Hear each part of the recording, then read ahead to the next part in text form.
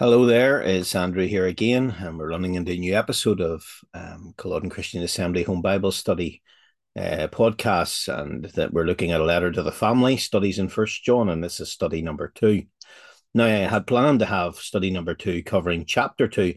That's when I wasn't really thinking of the fact that there was 29 very involved verses in chapter 2. So what I've done is we'll kind of cover most of the chapter in a sort of general breakdown way, but we'll be focusing on the first 15 verses or so in this study today, and we'll be picking up in our next home Bible study. We'll be picking up on the rest of chapter 2. We had a really interesting study, I felt, rewarding study of the Word of God, and the Lord gave us help as we looked into His Word together.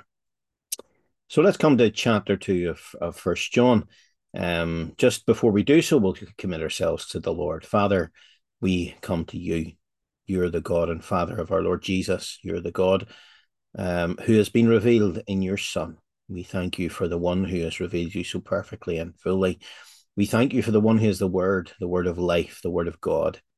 And our Father, we thank you that we can now speak about him and think about the truths and that concern him and concern his people. We thank you for the family of God, for every brother and sister in Christ. We pray that you give us a deeper love for each other. And we just commit ourselves to you now as we look at your word together. In the Lord's name, amen. Okay, so getting us started, I'm out here in my shed come study. Lindsay's busy with some friends inside, and I have a little time to myself, so I thought we'd get this podcast nailed this evening. Getting us started. It's really incredibly important to keep in mind John's real reason for this beautiful letter. We mentioned this last time, but a rift had occurred between true Christians and those who profess to be Christians, but had swallowed these deeply false teachings about the person of Christ and about the nature of reality.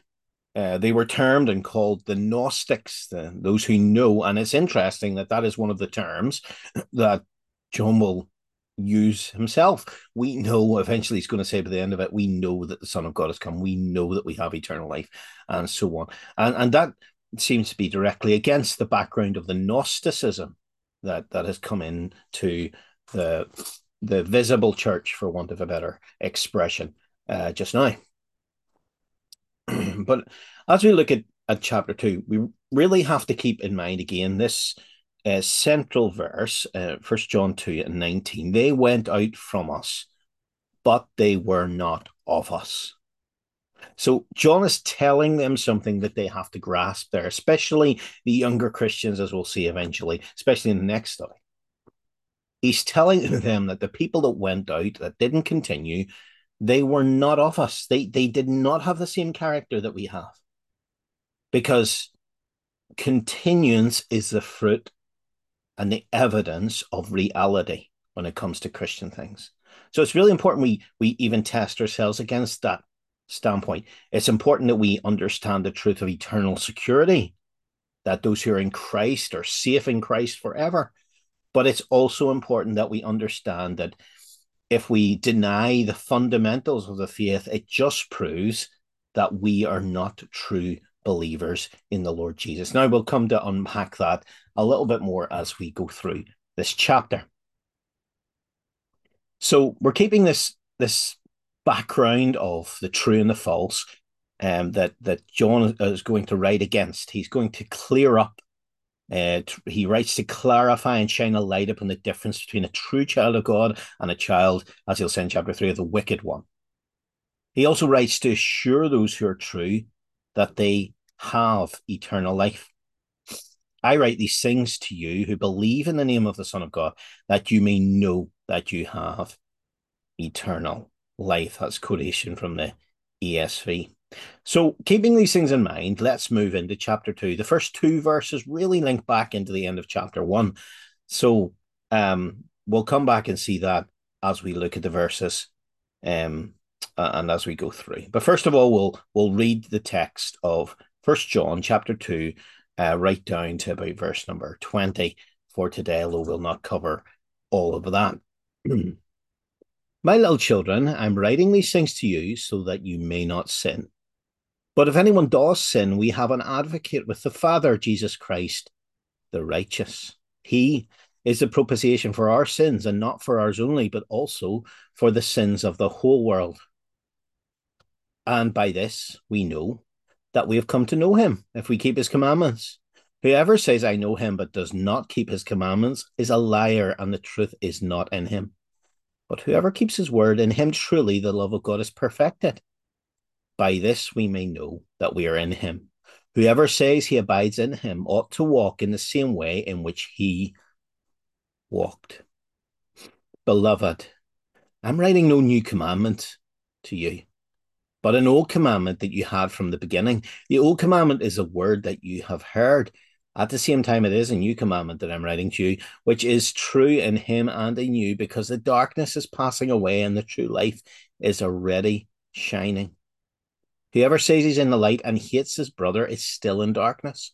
Whoever loves his brother abides in the light, and in him there is no cause for stumbling.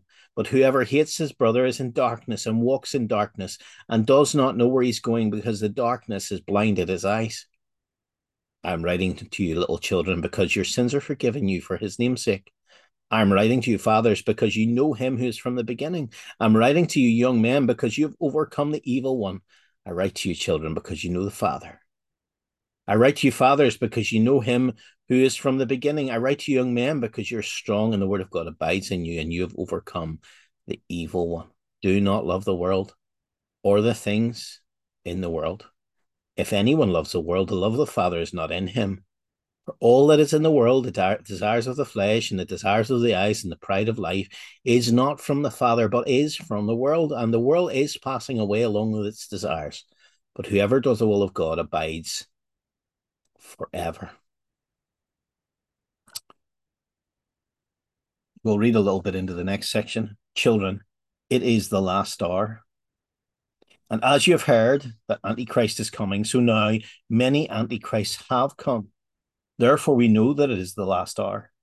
They went out from us, but they were not of us. For if they had been of us, they would have continued with us, but they went out that it might become plain that they're all not of us. But you have been anointed by the Holy One, and you have knowledge. Notice that, have knowledge. I write to you not because you do not know the truth, because you do know it, and because no lie is of the truth. Who is a liar but he who denies that Jesus is the Christ? This is the Antichrist, who denies the Father and the Son. No one who denies the Son has the Father. Whoever confesses the Son has the Father also. Now we'll pause in our reading there. We'll not get right down there, but it's important we understand the context of the whole of the chapter. When it comes to chapter 2, the title I've given to this chapter is Are We Real? Are They Real? Evidences of Salvation. The first two verses we're going to see really link back into chapter 1. The chapter divisions aren't inspired in Scripture. The text is inspired, but the divisions are not inspired. They were placed in later records. Some of the verse divisions, some of the chapter divisions clearly don't necessarily follow the flow of thought. And so these first two verses, you could really attach them into the end of chapter 1. We'll think about that in a minute. But as we go down and as we think about the rest of chapter 2, we're going to see evidences of true life from verse 3 to verse 29. How do we know that we're different than those people that have gone out from us? The young believer might be saying, how do I know that they were my friends? They said that they were Christians. They proclaimed to know Christ. So how am I different than they? This schism has occurred in the body, not in the body itself, but in the body of believers in a corporate sense. Among the local churches, there had been those who had left them and gone out, probably family members and all sorts. And they'd been taken over by this false teaching that had come from the devil about the Lord Jesus Christ and more, and about the whole nature of reality. We'll talk about that in a wee while. But how can John settle them? How can John calm them down and help them to see things from God's perspective? Well, how he does it is he presents in this chapter, he turns on the light, as it were, and he presents evidences of true life.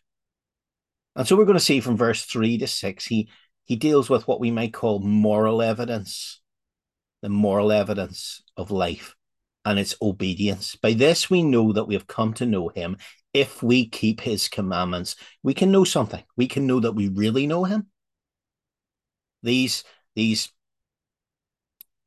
false teachers are saying that they have special knowledge about things. We can have special knowledge about something.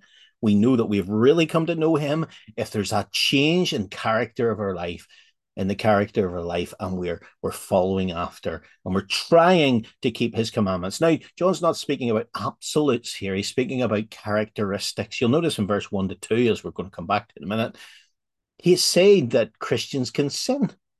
He's not saying that this obedience will never be unwavering or will ever be unwavering.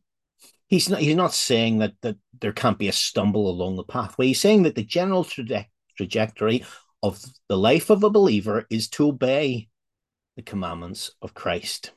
We'll come back to that section. So moral evidence, that's the first stone, as it were, that he places in the building of evidence, moral evidence.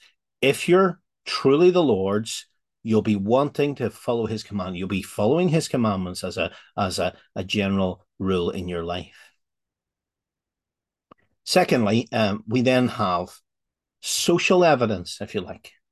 Come down to verse number 7, and I've just grouped together 7 to 17, and we've been unhappy with that division, but there's other ways we could have divided the passage, but for the sake of what we want to draw out of it, it'll help. We'll get the rest, hopefully, as we go through.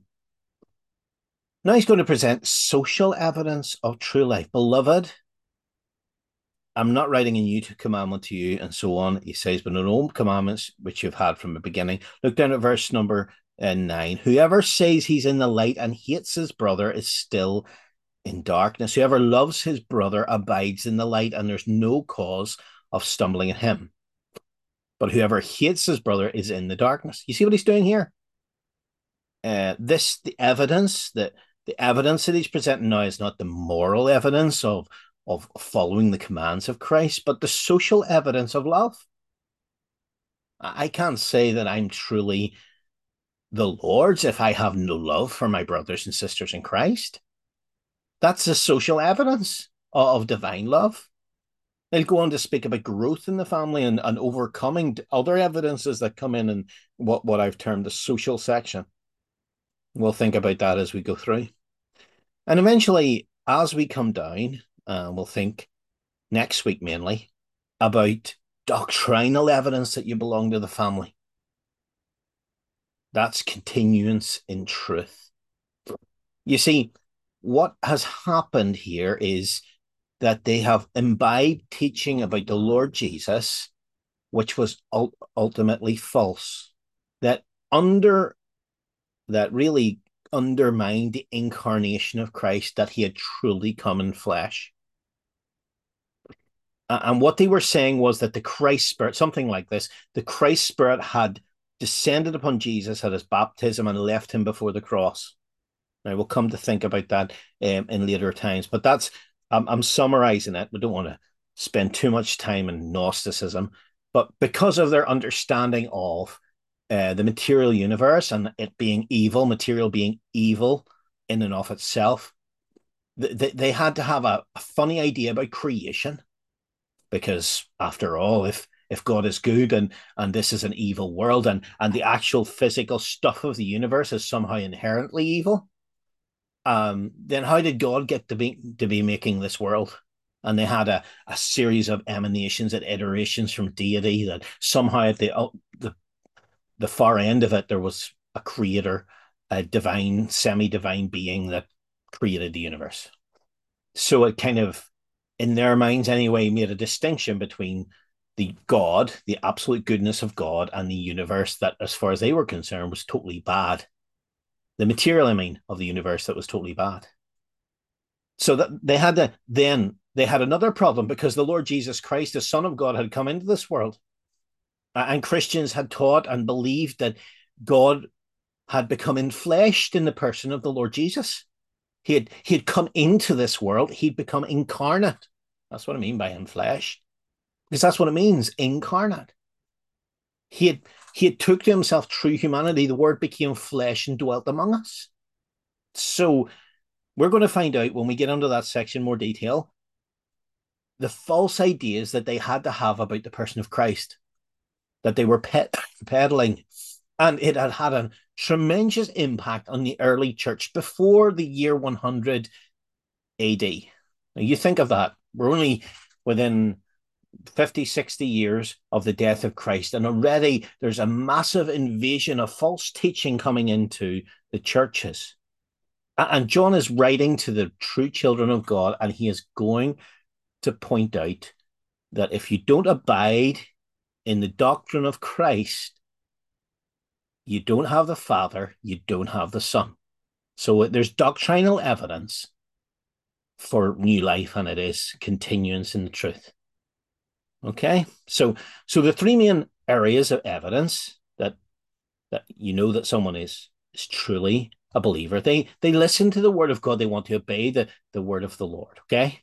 Secondly, they have a love for their brothers and sisters in Christ. And thirdly, they believe the apostolic teaching about the person of Christ. Now, you think of that. Those three evidences were lacking with regard to these that had gone out from them.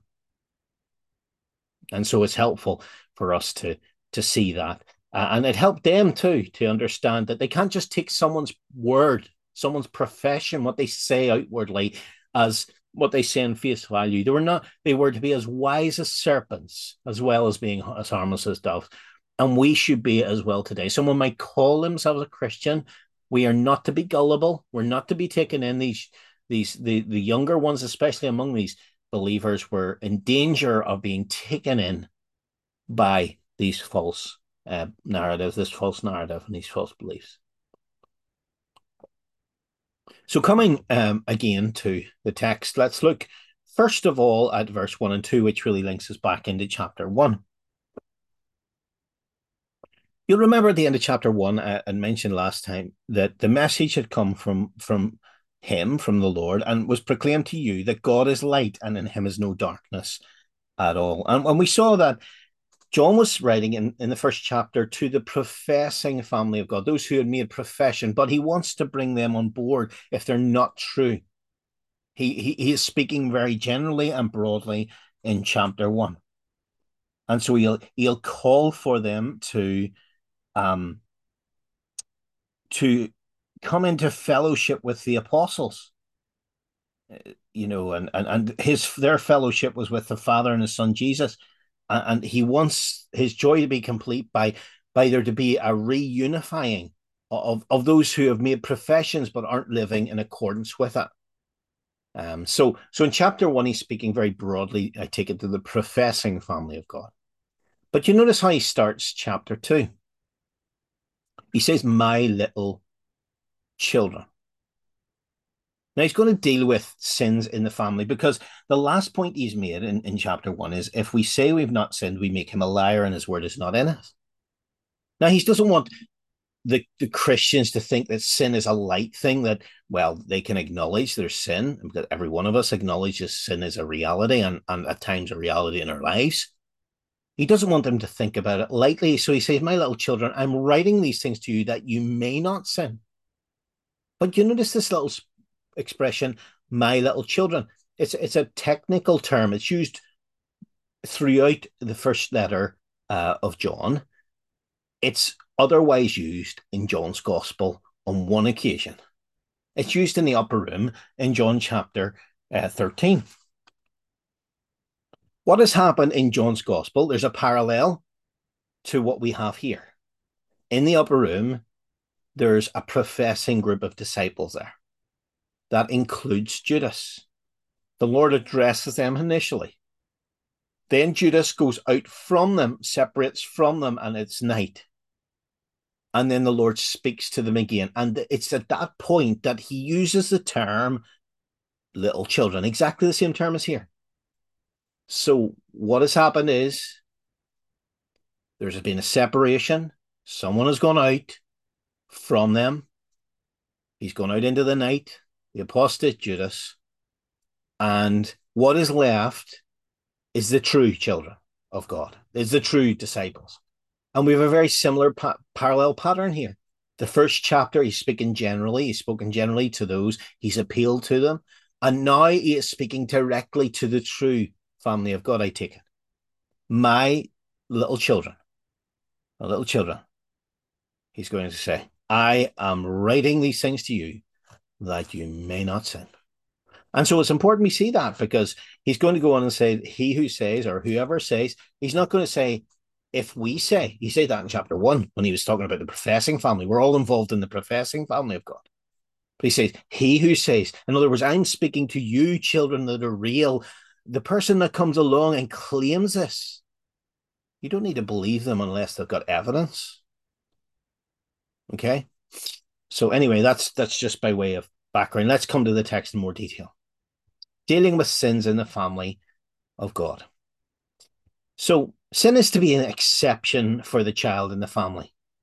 But sins have an answer in Christ's advocacy and propitiation. But if anyone does sin, he says, we have an advocate with the Father, Jesus Christ the righteous. Now, this word advocate, we never really discussed it much, but this word advocate has the thought of a legal representation. The one who is called alongside. It's the paraclete. It's the same word, actually, that's used in the upper room of the Holy Spirit. He is our comforter. He is the one who comes alongside us in our need, in our circumstance in this world. He is now within the believers, and he is our encourager, our fortifier, the one who brings us help and comes alongside us in our need. But we have an advocate with the Father, Jesus Christ the righteous. So now we've got another advocate, not just the one, the paraclete who comes alongside us, but a parakletos in the presence of God. Now, this is more it seems the legal setting where the paraclete was the representative, the legal representative, the advocate. We use that word, actually, in law still. The one who speaks on behalf of another, in the interests of another.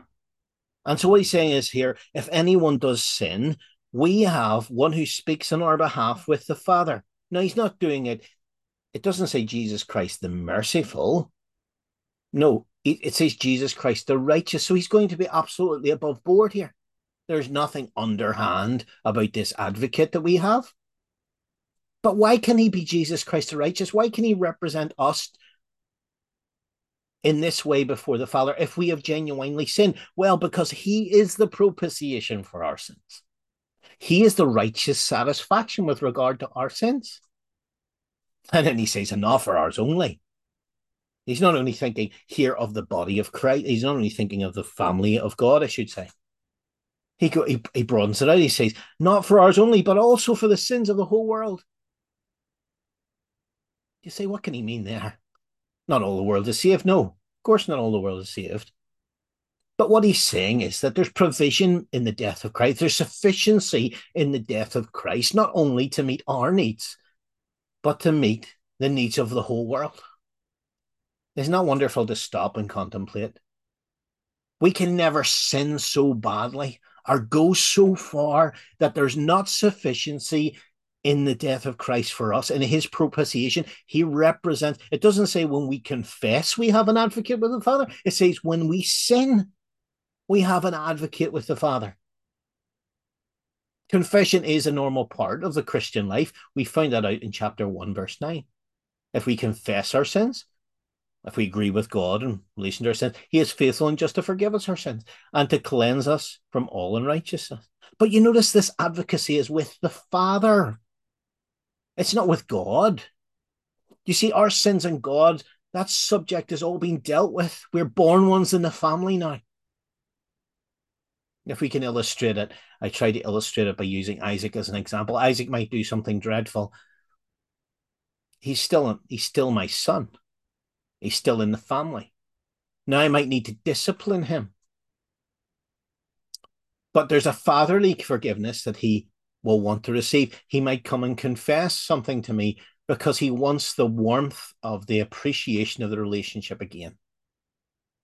And so that's the nature of the forgiveness in the family that John is speaking about in chapter 1.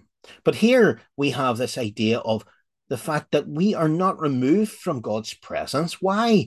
Because there are representatives is there before the Father, Jesus Christ, the righteous one, the one who has dealt with our sins entirely on the cross, who has made satisfaction for our sins. That's the thought and propitiation, righteous satisfaction, who has met the claims of a sin-hating God. And he's done it. You see, it's this God word. This propitiation is sufficient not just for our sins, not for ours only, but it can avail for the whole world. There's provision in it. There's potential in it to reach out to every corner of the globe and 1,000 other worlds beside if necessary, because it's an infinite sacrifice that has been done for us on the cross. So, my little children, understand this. God is light. That should be preventative to sin in our lives. But even though the Christian confesses sin, sin must never be a complacent thing. But it's not a hopeless thing either. Because Jesus Christ the righteous, the person of Christ, and he stands on the foundation of his work, the propitiation for our sins. And because of that, we know that we are always secure in the presence of God. Now, we can't really dwell on that longer. It's a lovely subject, but that is how he finishes that first section. Now, the question might be asked, okay, John, accept that there's this division between these people that have gone out from us and us. There are those, and they still claim to be Christians, John.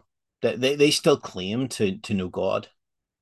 And I know you've said these things about them not living in light and so on, but I'm still struggling with it, John. So he comes to verse 3 to 6 and so on. He's going to give evidences. He's going to shine the light through the family. If you keep that in mind, all through chapter 2, God is light is shining down the passage. And this is how we know that we have come to know him. It's not through some esoteric experience. It's not through just, oh, yes, well, I'm one of the knowing ones. I'm a Gnostic. Yes, I know I've got a special relationship with God. It's through a deep inner sensation that I have. Not at all. How do we know we've come to know him? If we keep his commandments. Whoever says, I know him, but does not keep his commandment is a liar, and the truth is not in him. Now, John is absolutely black and white in these. He always goes to the poles. He is using the extremes.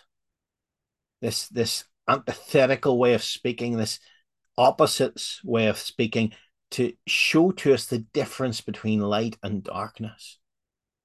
But whoever keeps his word, in him truly the love of God is perfected. Now, we thought a little bit about the difference between his commandments, those individual commandments that the Lord makes, and his word. I take it that his word is a fuller thought. It's also, I think, pulsating with love as well. So, like the Lord might say some things, and he gives very direct commandments to his people, and we know that. Like, for instance, he commands us to remember him, for example. Now, it would be one thing to keep his commandment and want to do it maybe out of a sense of duty or even drudgery, whatever. But to keep his word, well, that's getting into the whole character of who Christ is, and it's now being expressed in our life.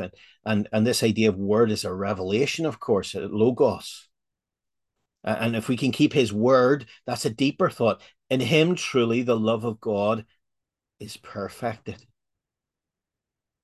It means it's reached its goal. God's love for us has reached its goal. This is what God wants for us. Or it can mean our love for God. You thought about this? It can mean our love for God. It's been matured and perfected like a fine wine. It's reached its potential. Or perhaps both thoughts are here as we were discussing. And it's the thought of the depth of relationship that now exists between the one who not only keeps his commandment, but keeps his word. The love of God, divine love, has reached its object in all ways in that life because we love because he first loved us. We know that. By this we know that we are in him. Whoever says he abides in him ought to walk in the same way as he walks. So you can see what he's doing here. This is moral evidence and it's obedience to the instructions and to the commandments of Christ. Let's come down to social evidence. Social evidence. Beloved. You notice he starts this one with that word beloved. He's going to speak about love. He begins with this unusual statement. I'm writing you no new commandment, but an old commandment that you had from the beginning. The old commandment is the word that you have heard. At the same time, it is a new commandment that I'm writing to you, which is true in him, and the new because the darkness is passing away and the true light is already shining. And you're saying, hold on a minute, Andrew, what is this new commandment? That's not a new commandment. It's an old commandment, but it's also a new commandment. What's this all about? Of course, if you were reading the John's upper room ministry in parallel, which really would be a helpful thing to do, you will find out from chapter 3 to chapter 17 that there's so many parallels and so many connections between the two groups of teaching. If we go back to chapter 3, chapter 13 and verse 33, this is what we read. Little children, remember that coming in? Little children, yet a little while I'm with you, you'll seek me, just as I say to the Jews, so now I say to you, where I'm going, you can't come. And then he says this, a new commandment I give to you, that you love one another, just as I loved you, that you also are to love one another. By this, all people will know that you're my disciples, if you have love for one another. By this, you'll have this evidence that you're truly mine, love for one another. You notice that? So then John writes here, beloved, I'm writing to you no new commandment, but an old commandment which you had from the beginning. What's he talking about? Well, you see, this new false teaching has come into the church. And he's calling them back to something they knew right at the beginning of their experience of Christianity. A commandment that came to them from Christ. So it's not a new commandment. It's not something that's just happened in AD 90. It's something that has happened already. The old commandment is a word that you've heard. And you can even stretch it further back because some people say, well, what is that not just you love your neighbor as yourself? Is that not, in a sense, in embryo form? You go way back into the Old Testament, go into the heart of God, and there's that sense in which you should love. There's a horizontal love that should exist between me and my fellow neighbor. But whatever it is, it's very definitely brought home to us by the Lord Jesus in the upper room when he says, people will know that you're my disciples indeed if you have loved one for another, just as I have loved you. Now that's unusual, isn't it? Isn't that unusual, just the way he says that? Just as I have loved you. So this is an old commandment. It's something that's firmly embedded in the very truth of God and in the character of God, stretching back into eternity in a way. Love for my fellow man, particularly love for my brother and sister in Christ. It's an old commandment. It's the word that you've heard. In other words, you already know this. This is really the heart of the whole. It's not just commandments now. If you get your love for Christ and your love for brothers and sisters in Christ in the right place, well, a lot of these other commandments just become second nature to you. At the same time, it's a new commandment. How's it new as well as old? Well, it's old in fact, but it's new in freshness. You see, when the Lord Jesus came into this world, he brought with him infleshed, interestingly, of course, with the background, an exhibition of love that this world had never seen before. You'll remember when he went to the cross, the Lord says that the world may know that I love the Father. It tells us at the start of chapter 13, having loved his own that were in the world, he loved them to the end. And now he says to them, now listen, I've loved you, I've loved the Father. And in that context of those two loves, I'm saying to you something remarkable here. I'm saying you love your brothers and sisters in Christ in that way. And this is new. It's been expressed and exhibited in such a fresh and vibrant way. It was true in him, it says here in verse 8, and in you. And he has seen in them the evidence of that love going on. Because the darkness, it's passing away and the true light is already shining. You see, the darkness, when the Lord Jesus came into this world, the darkness had hit its zenith. It was never going to get any darker than that before he came. Then the true light stepped into this world, John chapter 1. And he has cast his light, it tells us in chapter 1, on every man. And the light is growing, and it's now found a place in the heart of every true believer, and it's growing and growing and growing. And this idea, it goes through John, the darkness is actually passing away and the true light is already shining. Whoever says he's in the light and hates his brother is still in darkness. Whoever loves his brother abides in the light. There's no cause of stumbling in him. But whoever hates his brother is in darkness and walks in darkness and does not know he's going, because the darkness has blinded his eyes. Beloved, he says, there's a great evidence that you actually have life, and it's seen in your love for your brother or sister in Christ. Social evidence. Now, he's going to show the development in the family. I'm writing to you, little children. That's the first thing. Little children, this term, this technia term, the born ones is the thought, that you're born. It's very like the Scots expression bairns. I'm writing to you, little bairns or bairns, because your sins are forgiven you for his name's sake. He's saying, like, listen, at the start of the passage, he said, my little children, I'm writing these things that you sin not. But he says now, verse number 12, by the way, little children, you true believers, your sins are forgiven, and it's for his name's sake.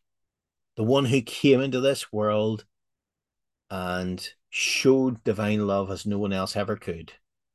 It's because of him that your sins are forgiven. Just you rest in that, little children. Just you remember that. Just hold on to that. As you've trusted Christ and he's holding on to you, you hold on to this. My sins are forgiven for his name's sake. Not because you deserve it, no, for his name's sake. And then he says, I'm writing to you, fathers, because you've known him from the beginning. I'm writing to you, young men, because you've overcome the evil one.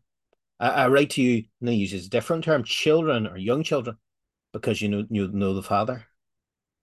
And he's going to cycle through these three again, I take it. I write to you, fathers, because you know him who's from the beginning. I write to you, young men, because you're strong and the word of God abides on you, and you have overcome the evil woman. And then leap down to verse 18, children. So what he seems to be doing in this development in the family, he's telling us something else about evidences of true life. True life has growth. I was doing biology with the children the other day, and it was talking about, biological life. And one of the signs of biological life is growth. It's growth. And so as we're dealing with the family, you can expect there's different maturity levels in the family. There's fathers. And he just says the same things twice to them. I'm writing to you, fathers, because you know him who is from the beginning. And you look down in verse 14. I write to you, fathers, because you know him who is from the beginning. I've nothing to add, fathers. In a sense, you're there. Those deep roots of just knowing God and appreciating the one who's unchanging, who's been unchanging from the beginning of your experience, who's unchanging eternally. You know him who is from the beginning. I don't need to add anything to you. You know, you're not shaken. Like I love those ancient oak trees, and they're hundreds of years old, and storms come and storms go, but the deep roots of those trees mean that they're not going to be shaken by the storm as it passes. And so he says, you fathers, I'm acknowledging you. You know him who's from the beginning. I'm writing to you I'm acknowledging that you've got that. Now, it's not that they didn't need to grow in their spiritual life, but they had such maturity. Now, you see a brother or sister in Christ who's been enjoying the Lord for 40 years, a little issue comes up, a big issue comes up. Doesn't matter what size the issue comes up in a way. If they've been planting themselves on the rock and enjoying the Lord for 40 years, there's not much is going to shift them. So he says, I'm writing to you, fathers, because you know him who is from the beginning. And he says, I write unto you, young man, you have overcome the evil one.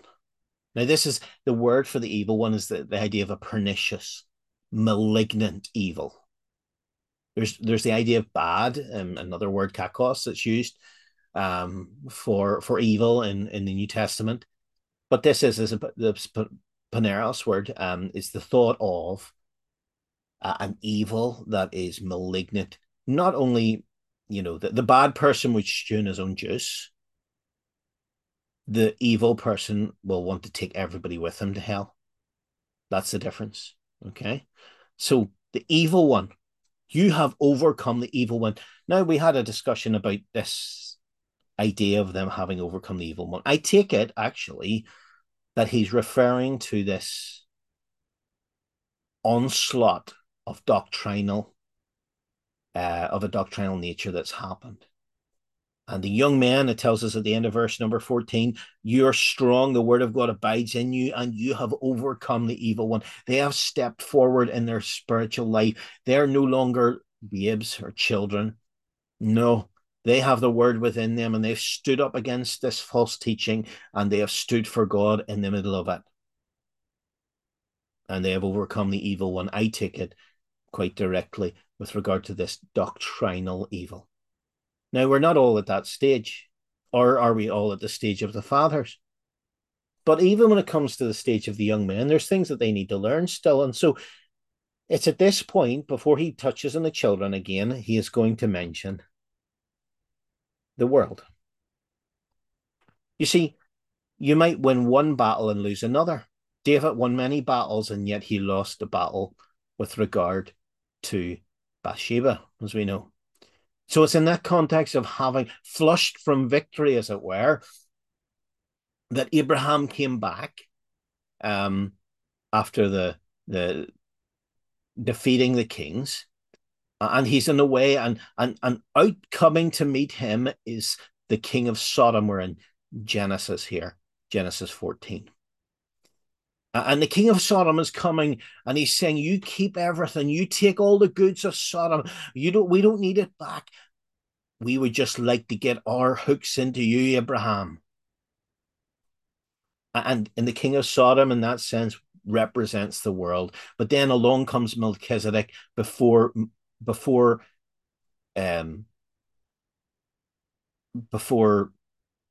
king of Sodom can get there. The king of Salem is there. And of course, Melchizedek represents Christ. He is the great high priest in the Old Testament sense of the word. He's a high priest of the Most High God. And he comes in and he strengthens just at this point, and he says, here, you have, and he gives bread and wine, and Abraham blesses, and God's name is revealed to him in a deeper way, the Most High God, and so on. And then Abraham is strengthened to face Sodom and all that it represents. So it just seems at this point here they are flushed from victory, and John says, now listen, there's something you've got to understand. Do not love the world or the things that are in the world. If anyone loves the world, the love of the Father is not in him. He says, you've won one battle. Remember, there's another. Your affections are being battled for all the time. Your love. Are you going to love the Father? Or are you going to love the world? And then he says, by the way, those who really do love the world, the person who give themselves over to it in that self-sacrificial way, they don't have the love of the Father. I take it that's an absolute statement. Again, John likes those statements. Then he says, by the way, the world passes away. Whoever does the will of God abides forever. Now, we're going to leave our Bible study here. We're going to pick it up again next week. And we haven't looked at that in a terrible lot of detail on the handout for this week. I have mentioned some of the things we can learn for next week as we look at the doctrinal section. But I trust it's been a blessing to you. And that you will consider when someone makes a claim of being a Christian, and perhaps there's a challenge to that in some way. What about ourselves when we're challenging ourselves? Do I exhibit the evidences of true life? Am I trying with all my stumbling? Am I trying to follow the Lord and live by His word? Am I trying to show love for my brother and sister in Christ? That's not necessarily an emotional thing. That's my desire to really follow Him, and so I'm going to be self-sacrificial to them. Or else, am I marked by a doctrinal um, failure, as is here, where I don't know who Christ really is? We have that in the Mormon Church, for instance, or the JWs, where they have a different Christ that they're presenting to us, and they would want to tell us that they're Christians and so on, but their Christology, to use that, is wrong, and it's wrong at the most foundational of levels. So, my brother and sister in Christ, just keep in mind that there are there are moral evidence of salvation, there are social evidences of salvation, and there are doctrinal evidences of salvation. May Lord bless us, His word to you and our studies in the Lord's name.